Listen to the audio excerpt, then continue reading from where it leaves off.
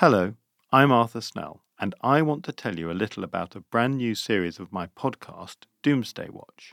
When we launched Doomsday Watch, we wanted to look at the hidden threats to world stability that conventional media tends to ignore. We couldn't have known that within a year, Vladimir Putin would shock the world by blundering into the bloodiest conflict in Europe since the Second World War. Nor that Ukraine's heroic resistance would humiliate the Russian despot in front of the entire world. So we wanted to explore how the Ukraine war happened, what it means, and how it might end. In our new series, we attempt the first draft of history on a war that's reshaping the world. We're going to tell the story as it happened, from its roots in the darkest recesses of Russian history, through Putin's paranoid imaginings, to the atrocities of Mariupol and the courage of everyday Ukrainians. It's a complex story, and we still don't know how it will end. But we're going to try to tell it in weekly episodes every Wednesday. Here's a taster of the first edition, which is out now on all podcast platforms. There are links in the show notes. This is Doomsday Watch, the Ukraine War. Episode 1, The Eve of the War.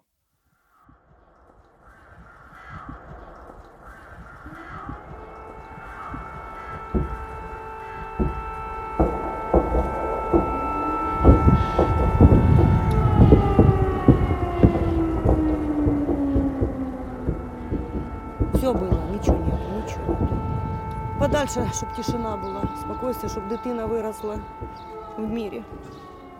Натерпілися. Сирена завыла, Ага, ну вже всі дергаються. Серце тьохкає.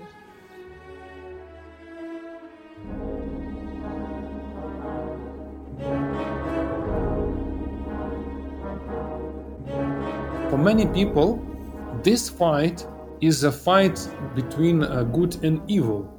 So right now, Ukrainians are fighting not because they are Ukrainians, but many people see that this is the only right thing to do in their lives. The way how Ukrainians behave, it reveals the best qualities of the human nature. It's about protecting the very nature of man.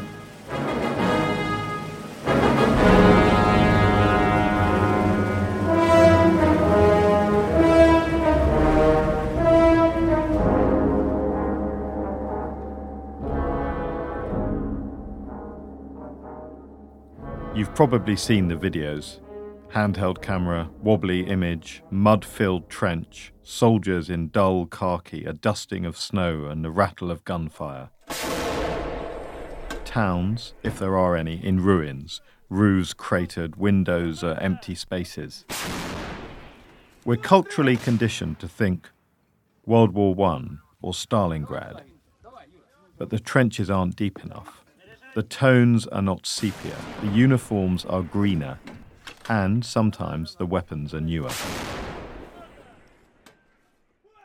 The knowledge that there is a war being fought, here in Europe, in trenches, men charging machine gun posts as artillery rounds fly overhead. This may be the most obvious thing in the world, but it is still somehow unbelievable. Yet, believe it we must. Мною принято решение о проведении специальной военной операции и приведет вас к таким последствиям, с которыми вы в своей истории еще никогда не сталкивались. A year ago, Vladimir Putin decided to show that he was no longer bluffing, that he was deadly serious when he said that Ukraine was not a real country, when he said that NATO and EU expansion had gone too far. His war was meant to take a few days. The decadent, corrupt Ukrainian leadership would flee to the West or be captured and executed. The decadent, corrupt West would wave their arms around and complain, whilst doing essentially nothing. And Putin would be a totemic figure in Russian history, on a par with Peter the Great and Joseph Stalin, uniting Russia and Ukraine in glorious victory. A year later, how different things must look from the end of Putin's enormous table. Perhaps 200,000 Russian soldiers dead and injured, more than in every war they've fought since 1945. Probably 100,000 Ukrainian civilian and military casualties. Russia's reputation for military prowess in tatters, increasingly reliant on conscripts and convict mercenaries. Ukraine is now a byword for heroism, resilience, and ingenuity. Russia is more isolated than it has ever been. How does Putin feel when he thinks of this first year of his war? Imagine him, alone in the labyrinthine Kremlin, the bell tolling in the tower of Ivan the Great. Does he send to ask for whom the bell tolls? Well, Vladimir Vladimirovich, it tolls for thee.